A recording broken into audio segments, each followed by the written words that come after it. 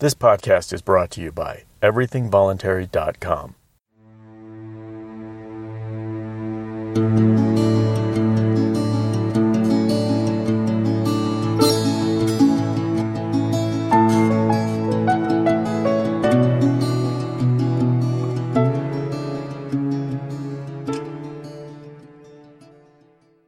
Liberty Classroom is the premier online university for libertarian and free market thought. Take courses from your computer or while driving in your car. To sign up for Liberty Classroom, please use my special link at libertyclassroom.info. That's libertyclassroom.info. Thanks, Mark. Very glad to be here at the Mises University. I was here a couple of years ago, and it's always a great thing. So let me get right off the bat. I have a lot to cover, so I will try to go as quickly as possible without going too fast. So most of you should be already familiar with the basic idea of praxeology.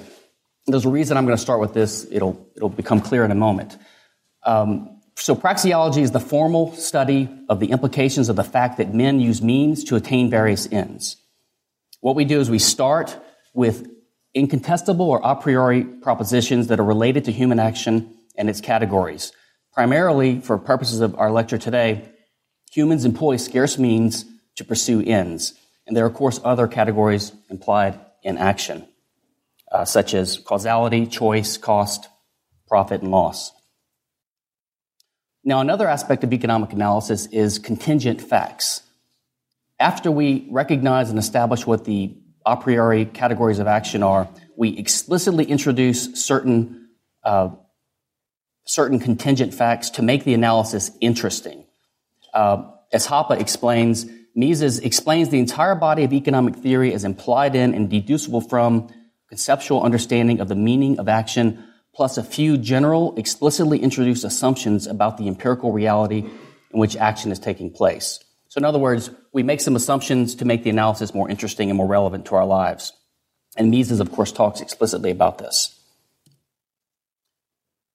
So the branches of praxeology, we're having some technical issues here. The branches of praxeology would include both catalactics and, say, Crusoe economics, for example. So, for example, we would assume private property rights and a market to make the analysis interesting. We would assume that there's a money society, for example, instead of just barter. Okay? So economic analysis presupposes some legal system as well and property rights framework. In a market economy, this includes at least private property and scarce resources and related rights like contract, negotiable instruments, promissory notes and debt, service contracts, and so on. So when you see economists reason about a banking system or an economy, they're taking for granted or they're assuming that there is in place a certain legal system, a certain respect for private property rights. So these are not a priori assumptions. These are explicitly introduced background assumptions about the nature of legal rights that are possessed by actors. Now, we talked about economics is just a branch of praxeology according to Mises. It's the most developed branch so far. What other branches of praxeology could there be? And of course, economics can include Crusoe economics and catalactics. Mises says that other branches could include the study of war, game theory, things like this. Now, Roderick Long has a comment that the way we sometimes use economics is so broad that it's basically the same thing as praxeology, so it's not clear what types of fields would not be included in economics that would be praxeology. But in any case, you will see Austrians explicitly use praxeological analysis and economic analysis to analyze the effects of aggression as well as private property and the free market. For example, Mises analyzes the hampered market economy and state interventionism, and Rothbard analyzes the effects of violent intervention in the market. So in this case, the explicitly introduced assumptions is the existence of a state and certain interventions in the economy that contravene some kind of baseline private property rights that we would analyze in a free market economy situation. Now, I'll bring this up because we want to talk about intellectual property, and we need to understand what we mean by the term and how it plays a role in economic analysis. So, over the last couple of centuries in the Western legal systems, the Western legal systems have protected, along with property rights and scarce resources, so-called intellectual property or IP rights. It's called industrial property in Europe primarily. Now, as a general matter, you can think of IP in the legal sense as legal rights related to creations of the intellect or the mind. That's why the word intellect is used. It traditionally includes four main types: patent and copyright, which I bolded here because this is going to be the main focus of the discussion. Patents are basically a monopoly privilege granted by the state covering the exclusive right to make or use or sell an invention. Say, think of a mousetrap. And a copyright is a similar monopoly privilege to be the exclusive person who can copy or distribute or perform publicly certain original works of expression, like novels or paintings or movies. And then, of course, we have trademark and trade secret. Trademark identifies the source of goods, like the Coca-Cola mark tells you you're getting the Coca-Cola from a certain manufacturer. And trade secrets describe useful knowledge that you keep secret that helps you gain a competitive advantage and that the state provides certain protections for. So we're going to focus primarily on patent and copyright. Now, these aren't the only rights. These rights arose, say, roughly 200 years ago in the West in a systematic modern form. But over the years, there have been others added, such as boat hull designs, the semiconductor maskwork protection. Trademark law was amended in 95 to add a dilution right, anti-dilution right. Of course, most of you may be familiar with the Digital Millennium Copyright Act of 98, which has resulted in a lot of these takedown notices on YouTube. There's a No Electronic Theft Act in 97, and even the Economic Espionage Act of 96 has some IP aspects to it. And of course, there's pending legislation and worldwide treaties. There's the Anti-Counterfeiting Trade Agreement, which is pending, the Protect IP Act in the U.S. There's current clamoring for fashion rights. The fashion industry is not currently protected very much by IP and even database rights. So the term intellectual property, think of it in two different ways. It's used in the legal way that I've been describing to describe state-granted rights. But it's important here to recognize patent and copyright were not originally called property. And Fritz Machlup and Edith Penrose, in a famous study in 1950, explained that those who started using the word property in connection with inventions had a very definite purpose in mind.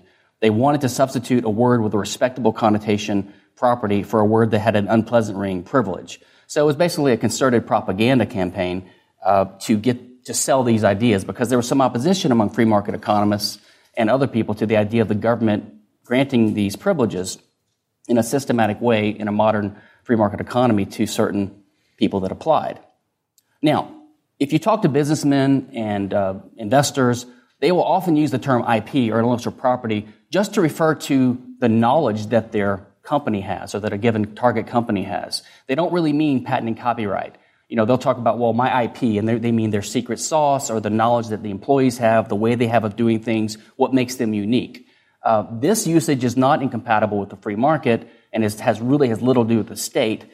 In this meaning, the investor or the businessman, they would think of patent and copyright as just one legal way of protecting your so-called IP or your knowledge, but it's not the same thing as it. So for purposes of today's lecture and for purpose of economic analysis, we need to analyze each type of IP differently. We need to analyze state interventions that protect knowledge differently than the way we analyze the use of knowledge by actors and by entrepreneurs. So let's think of what the role of scarce means are in action and also knowledge. So both scarce resources and knowledge are essential categories of action. This is why I started with praxeology. The structure of human action is essential to understand for purposes of seeing the role of knowledge and scarce resources. So the role of scarce resources in action, of course, is to be a means. Human action employs scarce means. A scarce means is that which is causally efficacious at achieving your end. So when you act, whether you're an entrepreneur or any individual, even doing a non-commercial activity, you have some end in mind, some goal you want to achieve. You have to select a means that will help you achieve that, and your action employs that means. These means, as Mises explained, are necessarily scarce. A scarce means is something that can only be used by one actor at a time. If two or more actors attempt to use this means, then there's necessarily conflict. Okay? Now, what's the role of knowledge in action? So the role of knowledge in action, you can think of knowledge as basically information, recipes, as Rothbard called it, ideas. They're a guide to action. As Mises wrote, action is purposive conduct. It is not simply behavior, but behavior begot by judgments of value, aiming at a definite end and guided by ideas concerning the suitability or the unsuitability of definite means. This is in Ultimate Foundation of Economic Science. Guido Hülsmann also has some good stuff on this, so do a lot of other Austrian writers, including Rothbard. So I'll elaborate on this further on in the lecture, but knowledge enriches and expands the universe of ends and means. This is why it's useful in action. So let me give a simple example. Imagine that your end is to satisfy your hunger. Let's say you're hungry. So this is what Mises might call a felt uneasiness. You're uneasy at the prospect of not eating something in the near future because you'll even get hungrier. So you want to satisfy your hunger. So you want to satisfy it in a way that you would enjoy. So you want some delicious food. Now, from your past knowledge and experience, you're aware of the possibility of making, let's say, a cake. You're aware that you like cakes. You're aware that you have ingredients and the ability to make a cake, scarce resources. You're aware of the technique you would use to make a cake. And you're aware of different types of cakes. So let's say you consider your ends. You can make a chocolate cake or a lemon cake. These are two ends that you consider. This is where choice comes into play. The human actor chooses which end he wants to pursue, and the one he doesn't choose would be the opportunity cost of the action. So all these action categories play a role here. Now, then the actor considers, based upon his knowledge, which means he's going to employ to achieve his end. Let's say he settled on the lemon cake. So he knows there are different means he can employ to achieve this lemon cake. He can purchase one from a store. He could hire someone to bake it. He could even steal it from someone, or he could acquire the ingredients or use the ingredients he has at hand and bake the cake himself. So he considers these different means, and then he makes a choice about what means he uses to achieve his end. So in this way, knowledge guides the actions that humans engage in, guides the selection of means and the selection of ends. Now, imagine if you acquire more knowledge. You acquire knowledge of another type of cake, like coconut cake. Well, now, if you're aware of this coconut cake, you're aware of 3 choices instead of 2. So your universe of ends has been expanded by knowledge. So if you prefer coconut to chocolate and lemon, and if you choose the coconut, now you're better off than before because it's preferable to you over what the lemon was. So this knowledge helps to increase your wealth or your subjective satisfaction. Contrary, also, if you know of another way to make a cake or to obtain a cake because of your technical knowledge, this helps you possibly choose a more efficient way to achieve your end. So you can see that knowledge, the more knowledge that's available, the more efficient action is, the more wealth-generating action is, because we have more ends and means. Jeff Tucker and I wrote a few months ago an article trying to classify the role of knowledge and put it in the structure of human action and in economic theory, especially Austrian theory. Basically you can think of the means you use to achieve your ends as scarce goods, but you can think of knowledge like recipes, ideas, information as non-scarce goods. Of course, there's other things that you can call non-goods. Scarce non-goods would be like a mud pie. It's a scarce resource, but it's not a good because it's not useful. Or poison, or some of these are Jeff Tucker's examples. Now, a non-scarce non-good would be something like a bad idea or an awful sound or gibberish text. It's not useful and it's not scarce. So this is a way to think about the role of knowledge and how to classify knowledge, and to contrast it with what scarce resources are. Okay, so now let's think about property rights and scarcity. Given this understanding of the role of scarce means, what is the purpose of property rights? The very purpose of property rights is it's in response to this scarcity, is to permit conflict avoidance. It's basically to assign an owner to a given scarce resource so that the resources, the means, can be used productively and cooperatively. So this, of course, promotes efficiency in the division of labor. And as a simple example, let's go back to the cake idea. If I'm baking a cake, if I'm making it myself, I might need a mixing bowl and ingredients, a spoon, my oven, a kitchen, my own body, standing room, time, and knowledge as well. if I'm making the cake and my neighbor wants to also make a similar cake at the same time, we can't use the same spoon at the same time. And if he takes my spoon from me, he's deprived me of the ability to make it. And in fact, if we fight over the spoon, we're both engaged in the activity of conflict, and we're not going to be productively engaged in using the resources. We're going to be engaged in destruction and clashing and war. So the purpose of property rights is to allocate an owner to the spoon so that it can be used at least by that person productively. But if my neighbor has his own ingredients, his own spoon, his own mixing bowl, and we both know how to make this coconut cake, we can both use the same recipe at the same time. We don't need ownership of that recipe in order to use it productively as action. That knowledge can guide, we can each use that knowledge to guide our actions at the same time. So this is how property rights are used for scarce goods, but they make no sense for knowledge. So, given this, what is the nature and the function of the IP rights the state does grant? That is the monopoly privileges the state does grant in ideas in the form of patent and copyright. So what they do is they don't protect property rights, although they're called intellectual property rights. They restrict the flow of information. This is what they do. They restrict the use and flow of information. And you can see from our previous discussion that the more knowledge actors have, the better. And if you restrict it, it can only be harmful to economic productivity. In fact, there's a free market economist who wrote fairly recently in favor of patent and copyright. He said, to paraphrase the late economist Joan Robinson, patent and copyright slow down the diffusion of new ideas for a reason, to ensure there will be more new ideas to diffuse. Now, I wouldn't agree with the latter part of his statement, but he's admitting that patent and copyright slow down the diffusion of ideas. And this is supposed to be an argument in favor of this. Another advocate of IP, now he's not a free market advocate as far as I know, he's just a standard law professor. He wrote, governments adopt intellectual property laws in the belief that a privileged monopolistic domain operating on the margins of the free market economy promotes the long-term cultural and technological progress better than a regime of unbridled competition. So you can see the effect of patent and copyright is basically to protect people who have certain knowledge from competition when they use that knowledge in producing something on the free market. The entire purpose of patent and copyright is to protect people from competition. You can see here in this quote the fear of unbridled competition. Now, I don't have the best chart here. I used a free service to try to do this. But you can think of it this way. This is how most advocates of IP view the world. On the bottom axis, the horizontal axis, basically they're afraid of competition being too easy.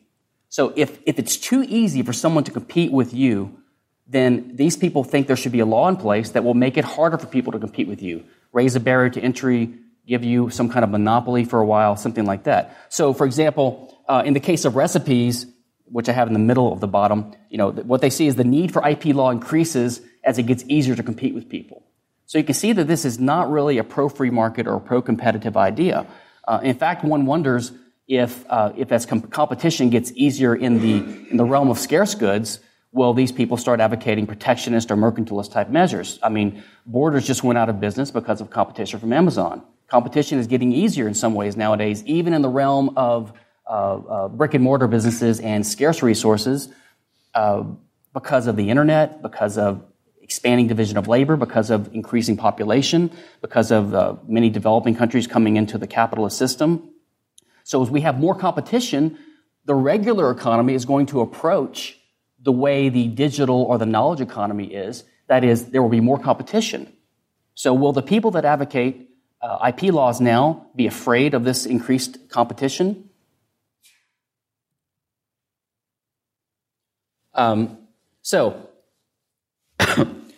One thing to recognize is that this system is administered by the state, so it's no surprise that it does impose waste and costs on the economy in a variety of ways, and also because it's the grant of a monopoly privilege which stifles competition.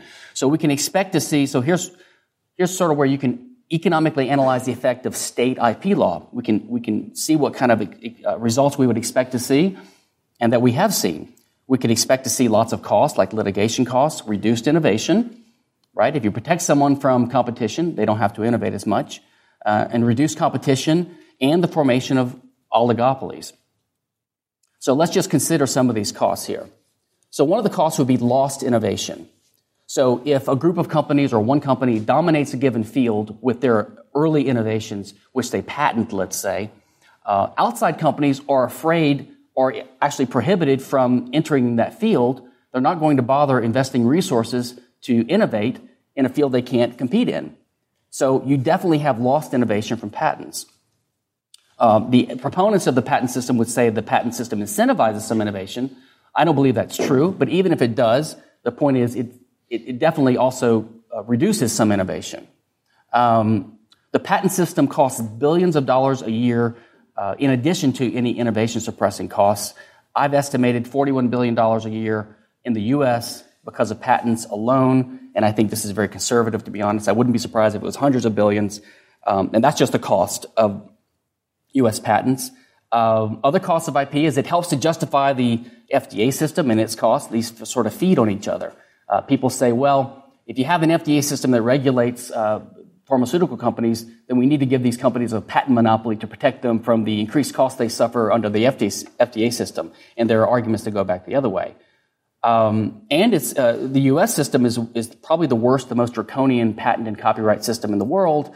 And I have a link to a blog post here. India shrugging.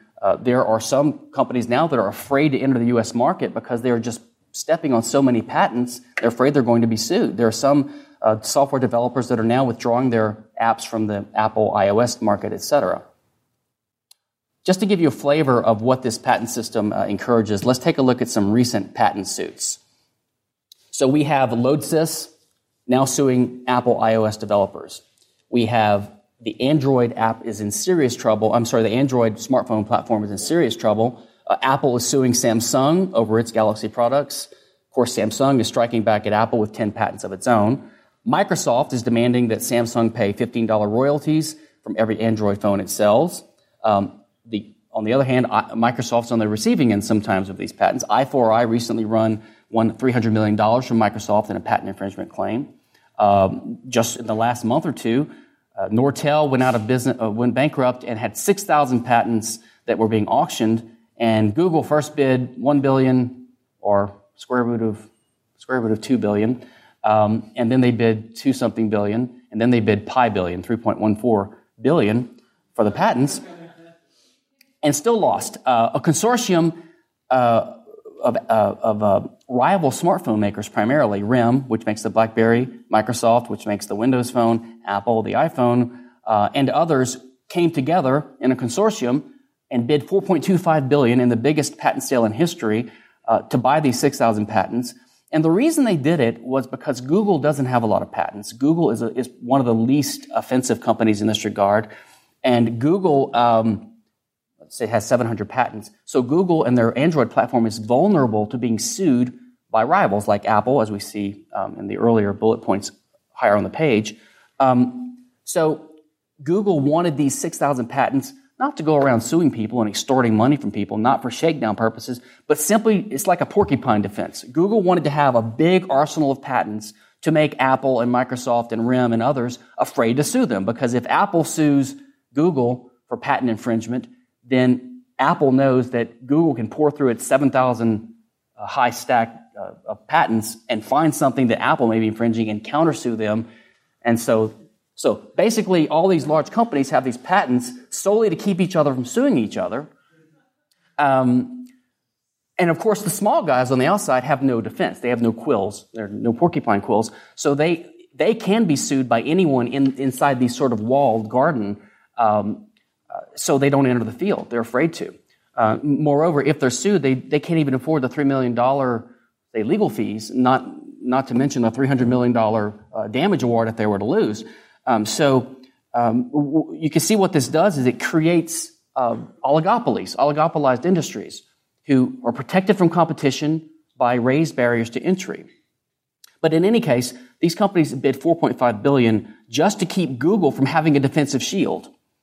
So this is one case where our normal opposition to the FTC and the antitrust law might be a little bit. I wouldn't cry if the FTC were to look at at this consortium of Apple, Microsoft, and Sony and RIM and others using the monopoly granted by the state, the patents, in a monopolistic way, although we couldn't endorse that. Now, RIM, on the other hand, struck a licensing deal with Intellectual Ventures, one of these patent trolls, for 30,000 of their IP assets.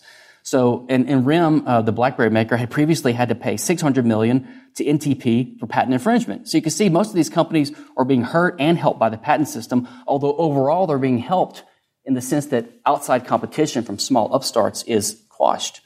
And there's some other results here. This is a slightly older chart just showing just some of the patent lawsuits in the mobile smartphone area as of a couple years ago. I mean, this is not the free market. I just updated this last night. Just yesterday, Google's general counsel, Kent Walker, said because they lost this pi billion-dollar bid for the Nortel patents, he said, well, software patents are kind of gumming up the works in innovation. I just wonder, kind of, and just software patents? I guarantee that the patents that Apple and RIM and Microsoft have are not just software patents that they're using, targeting the Android system with. The problem is patents in general, not just software patents. Now, what other costs of IP are there? Well, they're also used to justify restrictions on free trade, even by libertarians and free market economists. In particular, in the case of the drug reimport situation, where the FDA regulates drugs, only authorizes certain approved drugs to be sold, and they're patented usually, and the manufacturers in the U.S. will export them to other countries like Canada, which have price controls. So they have to sell these drugs at a reduced price, say in Canada. Now, we're not in favor of price controls, but evidently Bayer and others think they can make a profit selling it at $100 instead of $300 or whatever. So you have a drug that's been legally manufactured and sold to a buyer in Canada, and this drug is then reimported to the U.S., just resold. This is just arbitrage. Now, it doesn't violate the patent law because there's something called the exhaustion doctrine, which means the maker can only take one bite out of the apple. When they sold it legally in Canada, they've already exhausted their patent monopoly, so they can't complain about it that way. So, of course, what they do is they get the FDA to block the import, saying that, well, we haven't approved it yet, even though it's the same drug by the same company that's approved in the U.S., but it's sold in Canada first, so it's not approved here. And you have free market economists, Richard Epstein, Doug Bandow from Cato, Michael Krauss, arguing against reimportation of drugs, arguing that the federal government, through the FTC or other means, should prohibit free trade because it'd be a way of getting around the patent rights of U.S. pharmaceutical companies. So you can see how this patent mentality corrupts even the free trade bona fides of libertarians and free market economists. It also leads to calls for extensions of the patent system. I mentioned earlier, fashion is being lobbied for now, et cetera, and American and Western imperialism internationally through the World Trade Organization and this ACTA treaty. They're trying to twist the arms of other countries, Russia, China, India, to adopt American-style IP law. They're trying to extend it to other fields like fashion, even mixed drinks. Bartenders want that. Recipes, newspaper headlines in Germany. They want a copyright on the headline of a newspaper article. And they're expanding the penalties. It's like the drug war, right? The drug war, they always want to ramp up the drug war and impose a death penalty, put people in jail for longer times. Same thing is going on here as people are more and more able to evade IP law, especially with the internet, encryption, torrenting, file sharing. What they're doing is they're trying to increase the penalties, including a no due process, administrative accusation of 3 strikes and you're out and you're banned from the internet for life. These kinds of things are coming. It's scary. Now, what about other costs of IP? Well, first of all, it makes everyone a criminal. Everyone. There's a study by John Teheranian where he estimates that by typical activities most people that have access to the internet engage in every year, we each rack up a liability of $4.5 billion a year, each person. This is not even an exaggeration. This is literally true. This is the effect of these laws. And you can see it in some of the notorious examples that we've seen. Jamie Thomas, some single mother who downloaded like 18 songs and ended up losing and being fined millions of dollars, things like this.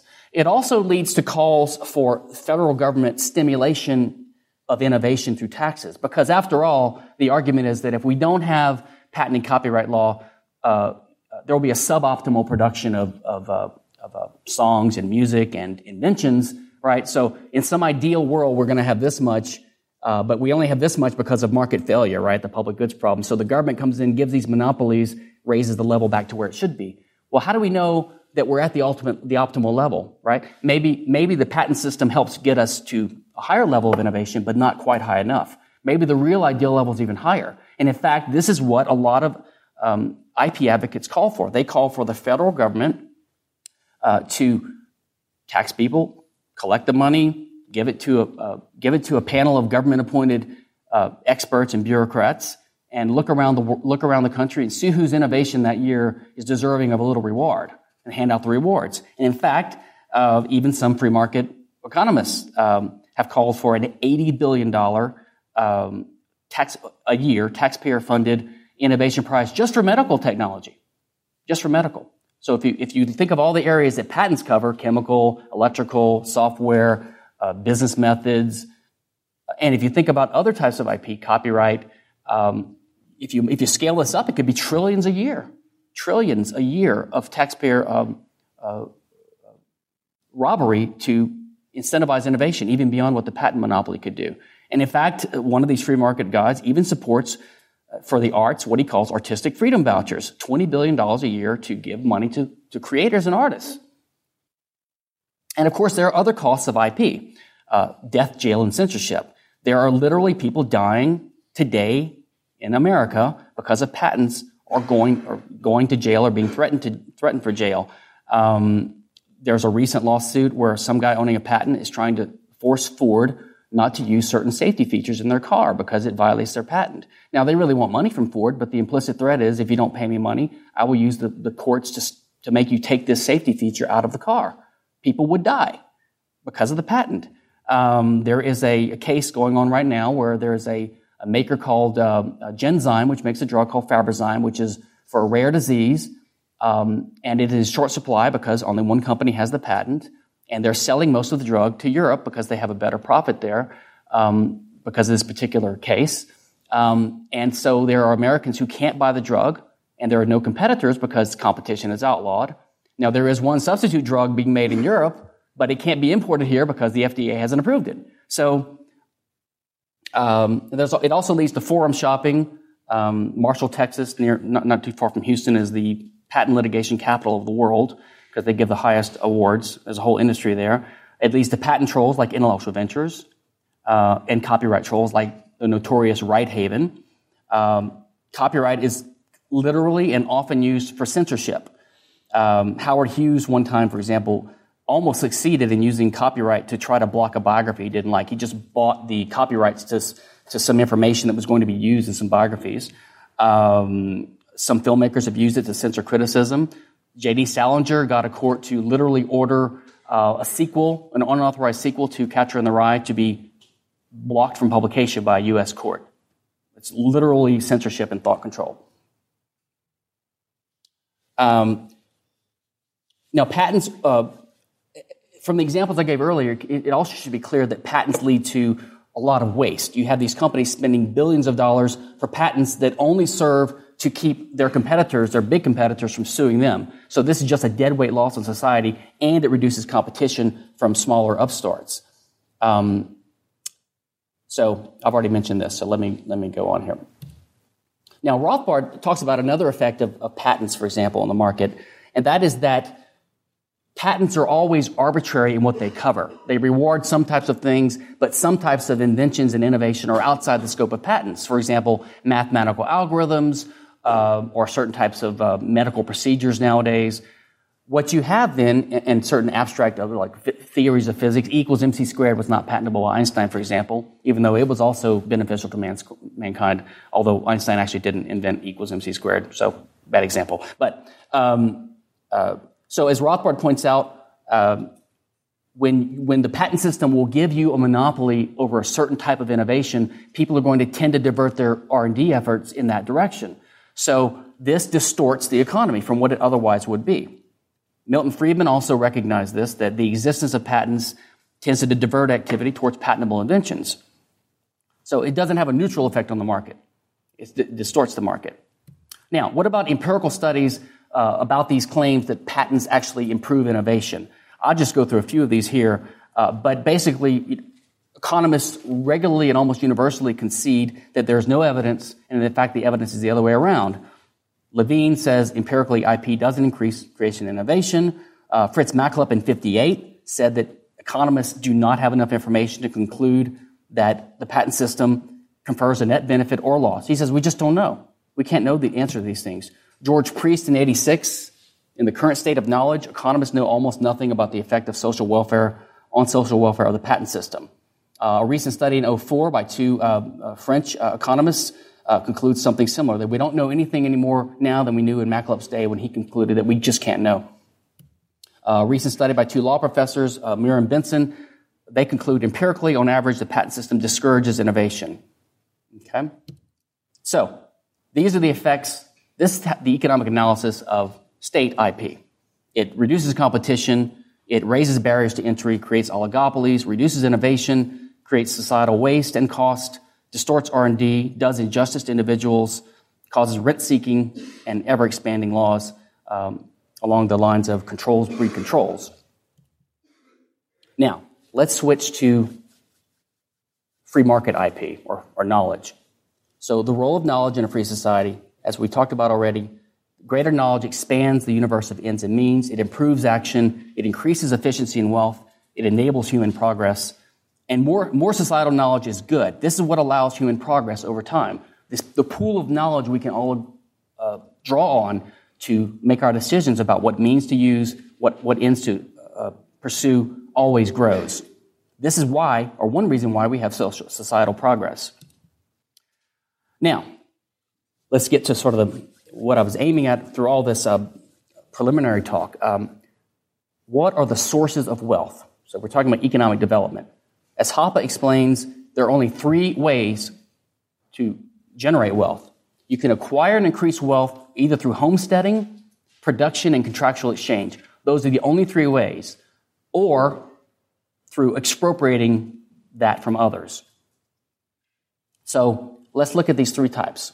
We have original appropriation. That is, you're taking something that was unowned out of the commons. That is a way of creating new property. That's the only way to create new property. So that is a way of increasing wealth. The person who homesteads something is better off after the acquisition. Production now means not to create something new out of nothing. It means to transform property you already own.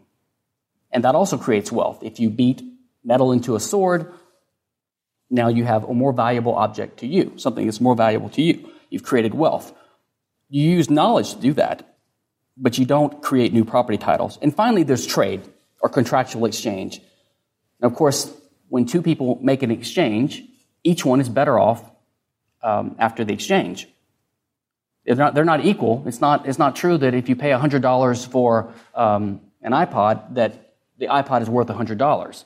The iPod is worth more than $100 to you, and the $100 is worth more than the iPod to Apple. Okay, so both parties are better off after the exchange. And this is implicit in Rothbard's toward a reconstruction of utility and welfare economics. Okay, so the only way that we can guarantee that there's wealth generated in society and that everyone is better off is if there is no aggression and property rights are respected. So when you have property rights and when you have contract simply means the right of the owner of property to do what he wants with it. He's the one who gets to give permission, so someone can use his property, or to deny permission, or in the case of external resources, to alienate it or to sell it to others.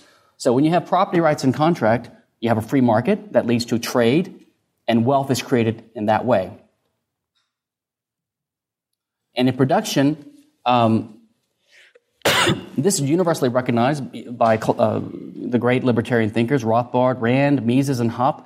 They all explain that we create wealth by rearranging resources that we own already. Now, there's a common fallacy that we produce things, and this is actually part of the Randian mistake about IP. They think, well, if you produce something, you own it, and we produce ideas that are valuable, so we should own those. But the mistake they're making is they're overusing or misusing a metaphor. When we say we produce something, all we mean is we transform something owned already. We make it more valuable. So you can see Rand recognized this in another context. She said the power to rearrange is the only creative power we possess. Creation does not bring something into existence out of nothing. It just means to bring into existence an arrangement. Of course, you have to own some object to rearrange it. Rothbard said the same thing, or something similar. He said that men can work with numerous elements he finds in his environment. These are scarce means, by rearranging them in order to bring about the satisfaction of his ends. And of course, Rothbard has been accused of borrowing his ideas from Rand, which is false. As we can see, Mises wrote, even before both of them, something very similar, that there's a widespread misconception about the nature of production. So he talks about this naive view that it's bringing something into existence that didn't previously exist. But he says, no, what production is you combine your personal forces, that's your human action, with the forces of nature, these are scarce resources in the world, so that you bring about a particular desired arrangement of material. And he says here, no human act of production amounts to more than altering the position of things in space and leaving the rest to nature. That means using causal laws. Okay? So how does knowledge and the free market play a role in these three sources of wealth? Original appropriation, trade, and production or transformation. So we can focus on three aspects of the market which enhance or enable these three ways of creating wealth. So we first have, in an advanced free market economy, when property rights are respected, we can expect to see cooperation among people. They're not just isolated. We don't have Crusoe economics. We have an advanced society with cooperation where people can use each other as means, in Mises' sense. And the division of labor and the specialization of labor. We also have the continual acquisition of knowledge or learning and emulation by people. And we have market competition. So let's look at each of these three things in turn and see how they affect the three primary sources of wealth generation. So learning is acquiring knowledge. When you have property rights respected and freedom, then people will learn. They'll learn from others, they'll learn from the culture that we've been born into, and from observing other people, even other people on the market, even their competitors. And they'll sometimes emulate them, right? This leads to the acquisition of more knowledge. You know, if you see a competitor open a grocery store and have wider supermarket aisles and attracts more customers, you've learned something about the way the world works. So as we discussed earlier, this enlarges your universe of possible ends and means, which enhances wealth. When you have more ends, as we discussed earlier, when you know of more possible ends, then we can have greater wealth satisfaction, lower opportunity costs. I gave the cake example earlier, but you could also think of this. Instead of building, if you need to cross a river or have a way to cross a river, you could build a long road around it or build a boat. But now, if you know that there's a bridge is possible, that's your end. You might choose to build a bridge instead, right? And a larger universe of possible means also enhances wealth creation. It allows a more efficient use of causal laws to achieve our ends. For example, instead of making a bridge on beams or on arches, now we could make it with a cable. That's another means we know of to make a bridge. So, how does this play a role in the creation of wealth? So the greater knowledge of possible ends and means, technical knowledge, scientific knowledge, causal knowledge, even cultural knowledge, and artistic knowledge, it helps you be a better homesteader. For example, instead of throwing oil away as being some kind of a bad, now you're aware that oil can be used productively. So you now homestead the oil productively. Now your wealth is increased. Production, of course, when you transform goods, if you know of better techniques to transform the iron into steel instead of just an iron sword, you make a better sword, right? Or you might make a car instead of a chariot. And even contractual exchange can be enhanced by more knowledge because the parties know more about how they can use the things they're trading. They know more about possible trades out there. They know more about other prices that have been exchanged in the market, etc. So all three ways of creating wealth are enhanced by greater knowledge. And finally, of course, competition. When competition is permitted on the market, when IP laws don't come in and protect market actors from competition, then emulation is possible. And emulation leads to competition, leads to constant striving to satisfy consumers, to increase efficiency and lower costs. And you can use better means to do this if you know of more possibilities. You can innovate, you improve products, so you have more production and more trade. So basically, competition, emulation, the division of labor, cooperation, and the spread of knowledge, possibility of learning on the market leads to immense wealth creation and the improvement of living standards, technological, economic, and social progress. Thank you. I'll take questions now.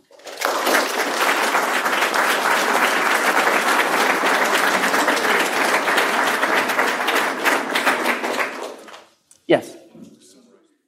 Sorry? Oh, sure, I will.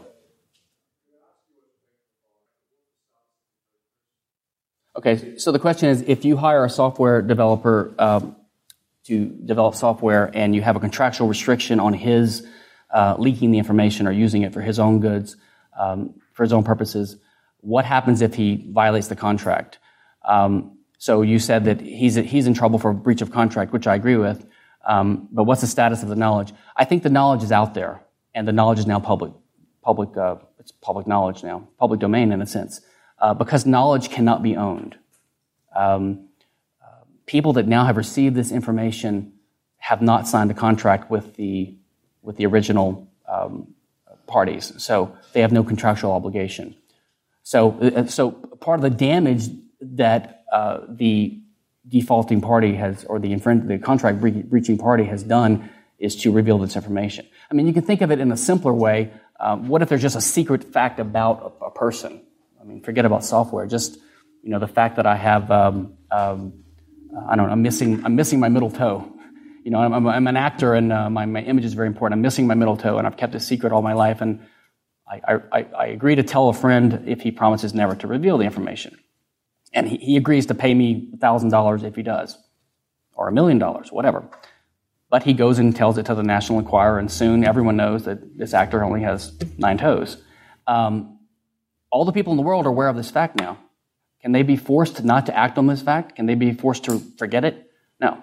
It's just knowledge. It's out there. So, but I think that this is actually the case now, right? I mean, it's even with IP laws, it's very difficult for companies to keep things secret, to stop some copyright infringement or stop some pirating. So they have to deal right now with that reality. They have to enter the market knowing that it's possible for information to get out there and to take precautions against it. But if those precautions fail, they just have to keep innovating or find a way around it. Yes. So the question is, it's very expensive to produce pharmaceuticals, drugs. Would companies have enough incentive to engage in R&D without the patent system? Well, today there are undoubtedly drugs that could be developed which companies don't engage in R&D in because it's too expensive, right? So the market always is going to have a line about what's worth investing in and what's not worth investing in. So there would be some innovation that would be done. The answer, I would say, is the free market is going to determine what's worth investing in and what's not worth investing in. Now, as an empirical matter, I would just suggest that you take a look at, I think it's chapter 9, is the pharmaceutical patent case in the book Against Intellectual Monopoly by Boldrin and Levine. And they do a detailed empirical analysis just exploding all the myths. This is the example you get all the time. What about drugs? What about drugs? What about drugs? But they don't look at the evidence. If you look at the evidence, it's actually not a good case. There are examples of countries in the past that have not had patents that have been powerhouses in innovating. And not only that, I would say that the biggest cost imposed on companies is not the fact of piracy or competition, it's the state penalizing, regulating, and taxing these companies. You take a typical R&D company and a drug company, and they're paying it's like half their income in a sense to the government through regulations, pro-union legislation, environmental laws, tariffs, inflation, reduce consumer demand because consumers are taxed, et cetera. So if the government would just get off the backs of companies, these companies and the entire economy would have so much more wealth to use to invest in R&D. I think it would be better off that way. Yes, ma'am. So the question is, for novelists and others who publish, should they have a contract with every buyer? I mean,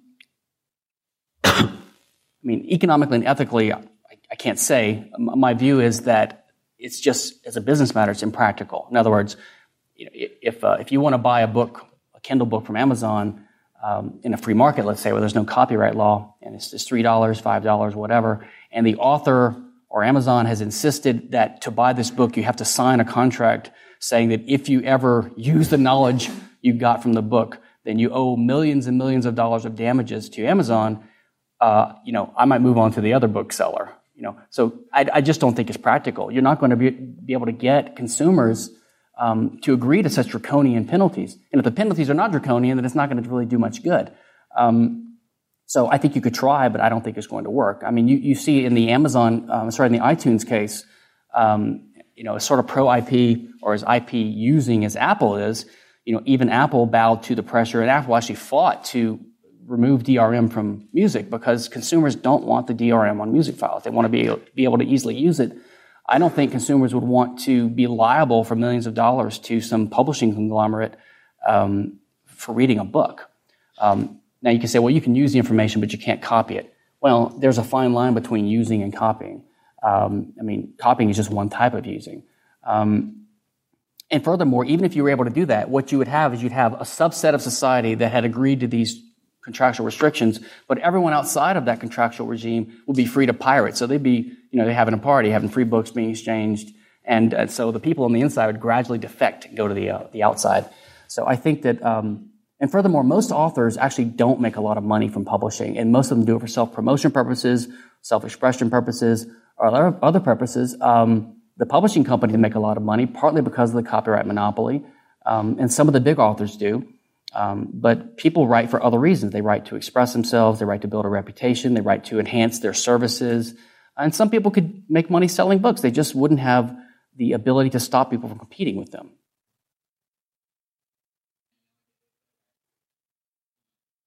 So the question is, what's the relationship between plagiarism and copyright infringement?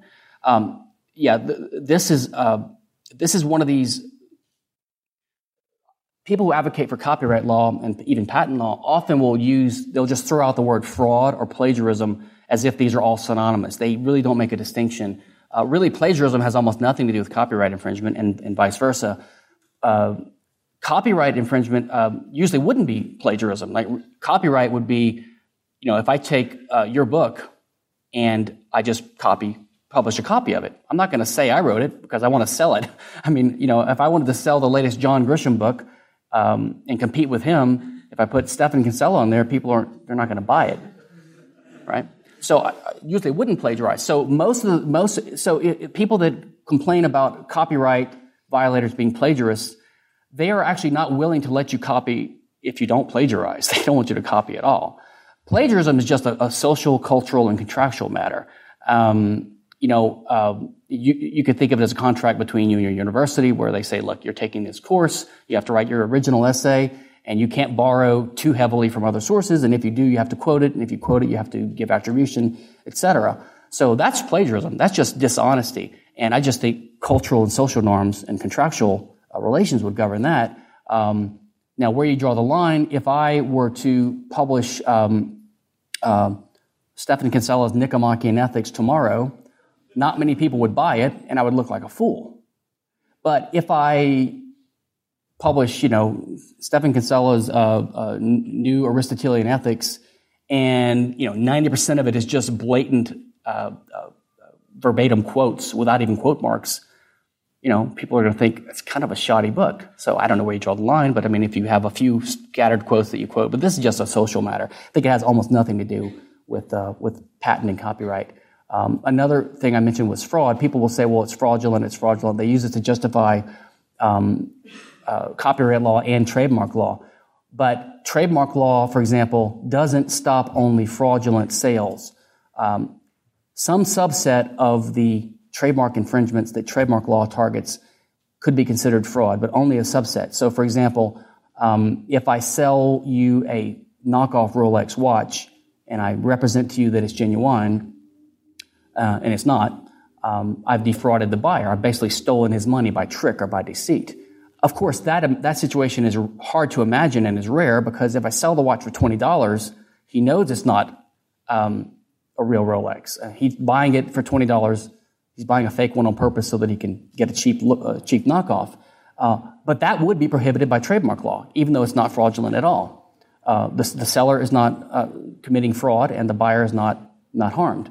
On the other hand, if I sell it for $10,000, you have to wonder why this guy's paying $10,000 for a fake Rolex from someone. I mean, do I have a store in the mall that it says Rolex dealer? I mean, how did I get the capital to build up a store like that if I'm going around defrauding people all the time and getting sued all the time for fraud? I mean, you tend to see knockoffs are either going to be shoddy and obvious knockoffs and therefore not fraud, or you're going to see genuine products. I mean, anyone that has a reputable business wants their own name. Dave, the founder of Wendy's, he didn't want to call his restaurant chain McDonald's. He wanted to call it Wendy's. So people want to put their own names on things that are reputable businessmen. So you don't need to regulate this. All you need is the law of fraud. Yes.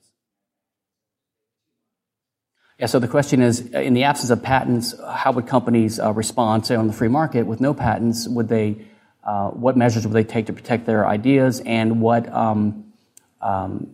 would they reduce innovation in R&D? Well, we already seen that patents have a skewing or a distorting effect. So there are some things now that there's less innovation in because it's not rewarded by the patent system, and there are some things that there is at least relatively more R&D in because there are patents. So if you remove this skewing effect, you're going to have some change in the market for some companies. I think companies basically face this dilemma. But this is the dilemma faced by all entrepreneurs. If I decide to invest in a given business, I know I'm going to face competition, right? I mean, the ideal market, the long run, is there's no profit, right? Because there's tons of competition.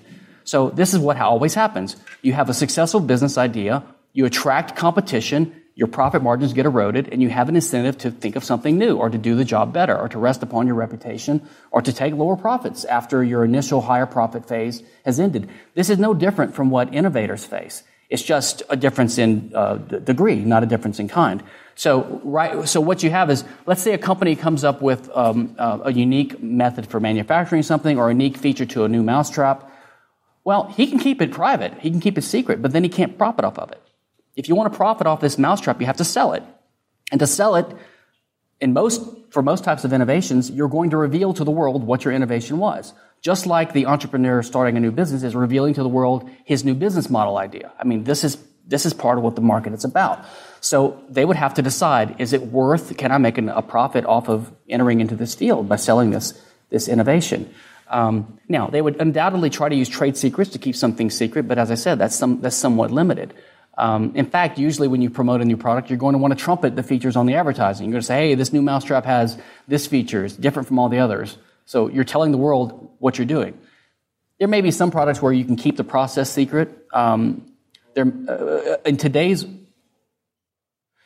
world, companies face a dilemma because if you, say, keep a nozzle in a chemical plant that makes your chemical in a more efficient way, if you keep that secret, you could keep it secret for 30, 50 years, theoretically. But in the meantime, someone else could independently reinvent it, file a patent on it, and stop you from using your own idea. So right now, you're actually dissuaded from keeping things secret because there could be a potential drawback.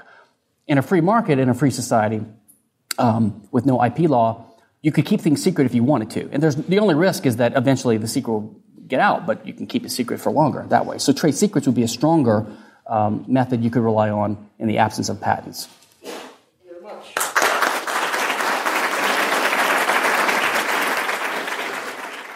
The Ron Paul Homeschool Curriculum is a self-directed education trove for ages 5 to adult. Students will learn all about economics, history, mathematics, science, and even business and personal finance.